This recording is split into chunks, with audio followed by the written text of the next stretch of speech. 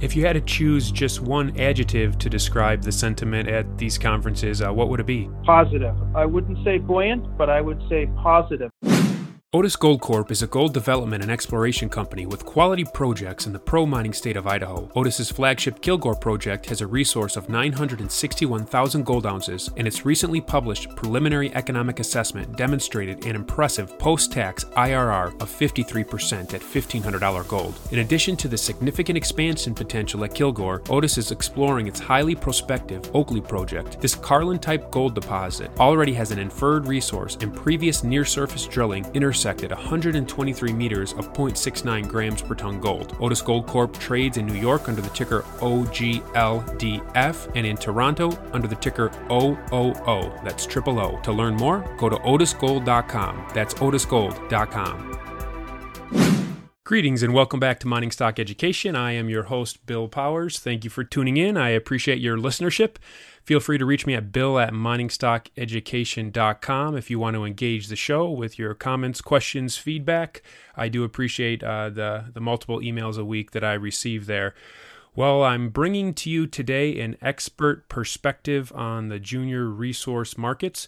We're going to be hearing from somebody that not only is a president and CEO of a junior miner, which with projects in Idaho, but this gentleman has also been a co-founder of a private equity group that invested in mining and metals, and he worked for a gold producer, so he knows what the producers are looking for in these junior development projects. I'm speaking of Hugh Agro. He is the president and CEO of Revival Gold.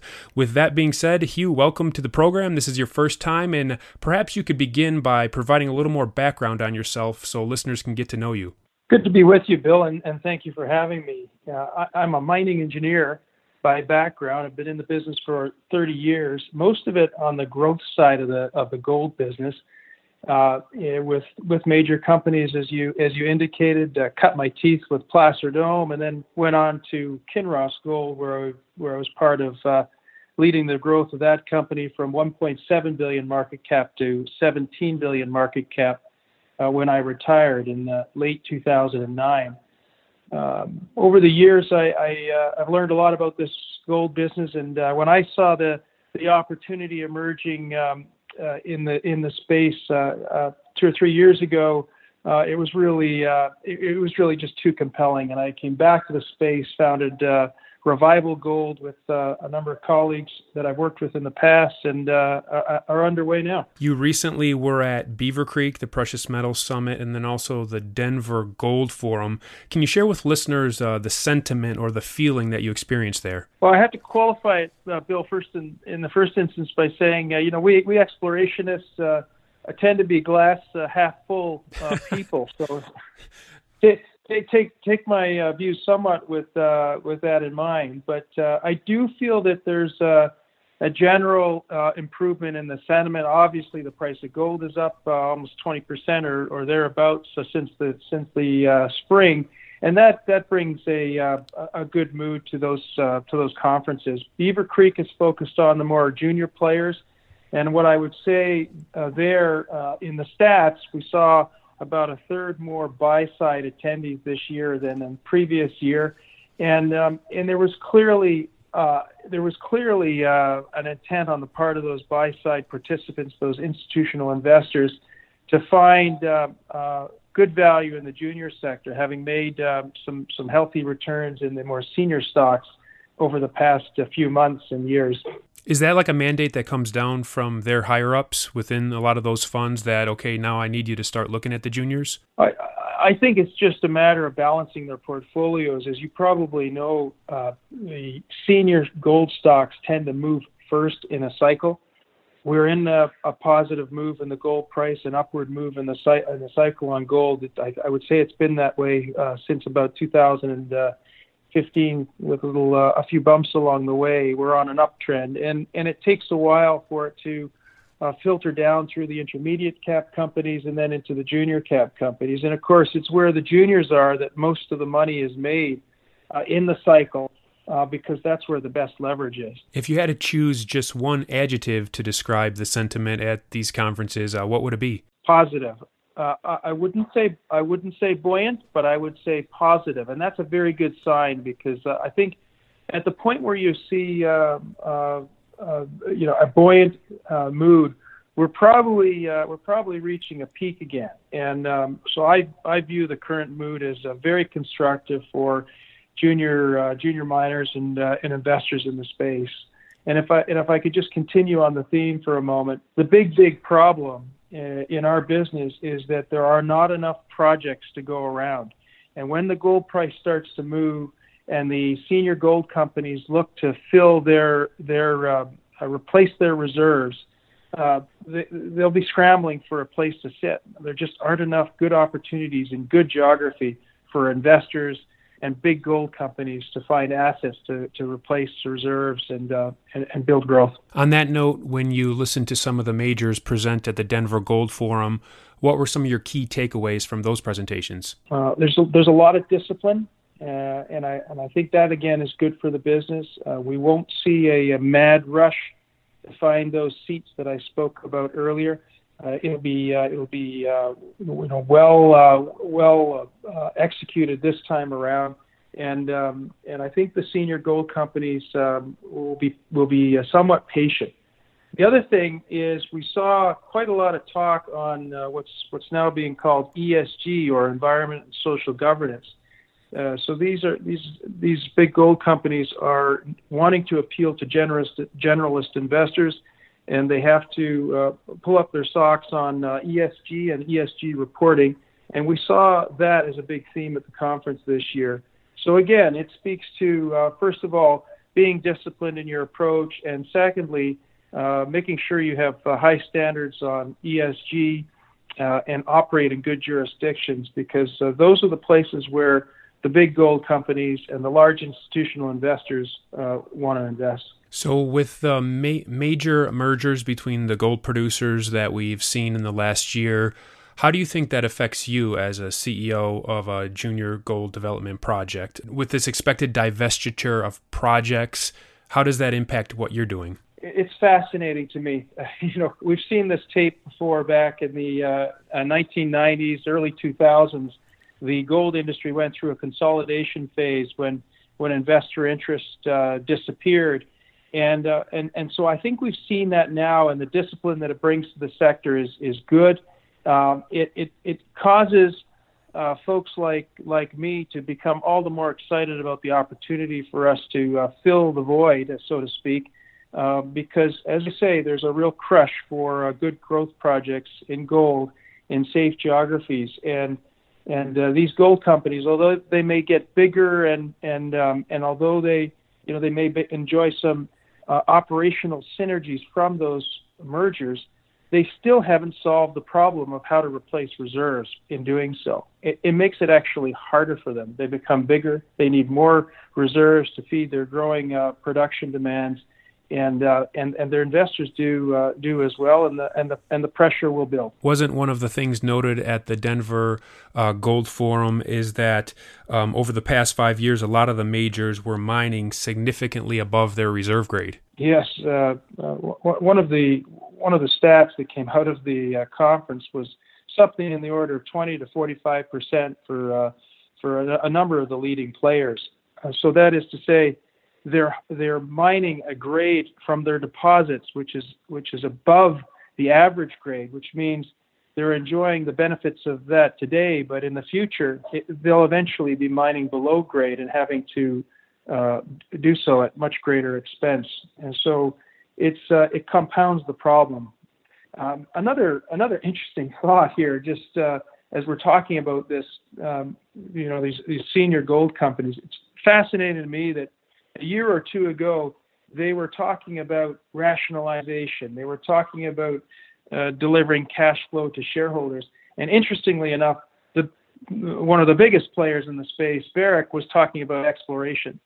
So again, I think this move in gold price, the confidence that the senior gold producers are feeling around their cash flow and their situations, the fact that we've got past these big mergers and are now thinking about how we replace reserve, has led these companies to make the next step, which is, exploration, And then the next step after that, of course, is the feverish pitch to find those great growth projects in gold that they can add to their portfolios that juniors are developing. If Barrick was talking about exploration, was it because it was material news, or they just wanted to assure their shareholders that we're working on new reserves? I think it's the latter. Okay. And of course, they would have to grow their companies, as we've alluded to here, through acquisition.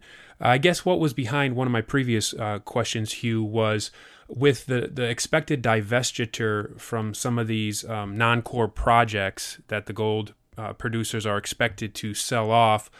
Do you think for a company like you that would that increase the likelihood, if you decided to sell your project in the future and be taken over, that the potential buyer would be one of the mid-tier gold producers rather than a major? What are your thoughts here? What can you share?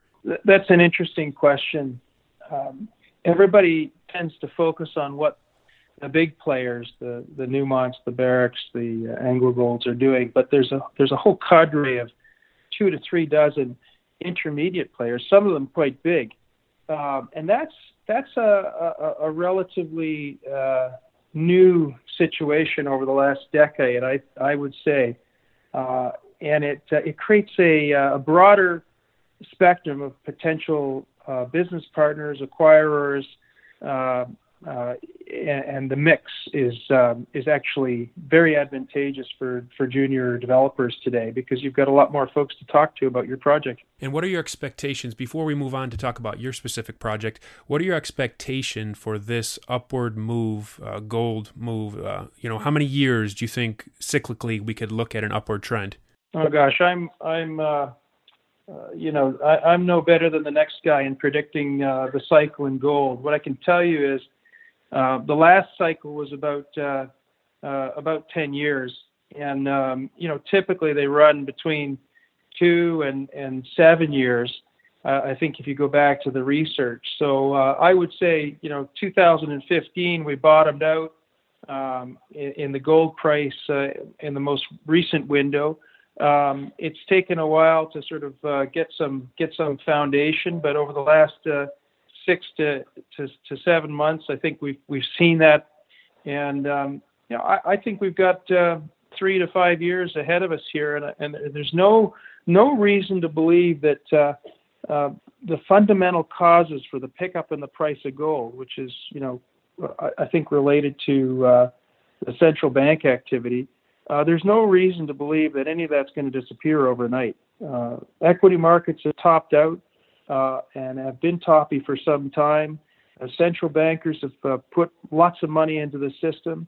There's been an erosion of the savings in the world, and in fact, we're in negative interest rate territory for much of the world's savings. That all bodes well for the price of gold, and I see no end in sight in that regard. So as the CEO and president of Revival, then, do you see this 3 to 5 year potential window as kind of your time to capitalize and make the most of this project? Absolutely. And the great thing about the scenario we're in now is there is still good value in the junior space. And while the bigger companies have enjoyed some benefit from this pickup in the price of gold, there's large institutional investors who are now coming back into the space, we still see value in the space. And so that means for a company such as Revival Gold focused on growth, not only can we grow organically, but we can also look at opportunities to grow inorganically. That is to say, we have our eyes out looking for other opportunities to bring to our shareholders where we can crystallize value. It's a good time to be in the gold development business in good geography. Hugh, we featured Otis Gold Corp, your peer there in Idaho, which is a sponsor of the show, and you have 2 projects there, the Bear Track Gold Project and the Arnett Gold Project in Idaho. Please give us an overview of these projects. Firstly, let me say we love the guys at Otis Gold. They're doing super work on that project. Kilgore's an impressive project in its own right, and it's part of the general theme in Idaho, where companies have come back to the state, recognizing that there's really interesting geology and really prospective gold projects and prospects. Bear Track is the largest former gold-producing project mine in Idaho. It's got a great pedigree, and we have on site a lot of the infrastructure remaining, including processing plant and roads and power and so on. That's given us a bit of a head start with our Bear Track project. And when we got started in Idaho, we assembled a neighboring land position at Arnett, which is right next door.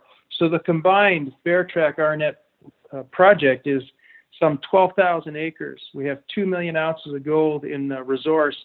And just today, we announced additional results in the Arnett area, which is completely outside of the existing 2 million ounces resource, and where we're developing up oxide gold resources for a planned updated resource in the first quarter next year. It's an exciting state to be in. We've got some great peers like Otis in the state, and together we're building Idaho into the next new Nevada in terms of gold production in the United States. Yeah, and Idaho has had a very favorable ranking. Remind me, what is the recent ranking, the Fraser Institute ranking of Idaho? Yeah, I can't give you the specific number, but I can tell you that it ranks above some of Canada's premier jurisdictions for mining, like Ontario and BC. It ranks above Mexico. It ranks above Finland. It's really something, and folks are starting to wake up to that, of course. But the opportunity for gold in Idaho and good value in Idaho for investors is still there. The company is Revival Gold. You can find more information on the website at revival-gold.com. That's revival-gold.com. Hugh, as we conclude, would you like to share any final thoughts with my listeners? Just to thank you, Bill. Your program is super, and I think this is exactly the kind of information that investors will profit by. Auryn Resources is a junior exploration company with the appetite of a major, focused on finding the next globally significant discovery to create enormous potential upside for shareholders. It's one of the most aggressive exploration companies pursuing high-grade, scalable gold and copper deposits, and has a premier 7-project portfolio, including its 2 flagships, Committee Bay in the Arctic and Sombrero in Peru. With Auryn's unparalleled technical team and highly experienced management with a history of success in advancing and monetizing exploration assets, Auryn has been called one of the best in the junior exploration sector. Auryn trades on the TSX and NYSE under the ticker AUG. To learn more, go to aurynresources.com. That's AURYN resources.com.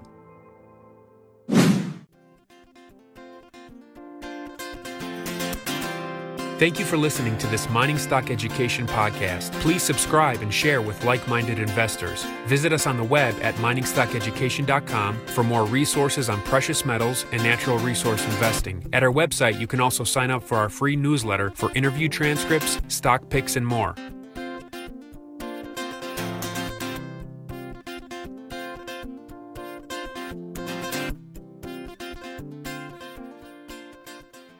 This podcast is for informational purposes only and is not to be considered personal legal or investment advice or a recommendation to buy or sell securities or any other product. We make every effort to be accurate, but the information presented is not to be considered infallible. It may contain errors, and we offer no inferred or explicit warranty. If personal advice is needed, consult a qualified legal, tax, or investment professional. Do not base any investment decision on the information contained on miningstockeducation.com, our podcasts, or videos. Make sure you always conduct your own thorough due diligence before investing. Realize that we may hold equity positions in or be compensated by some of the companies we feature and therefore are biased and hold an obvious conflict of interest. For our full disclaimer, please visit our website.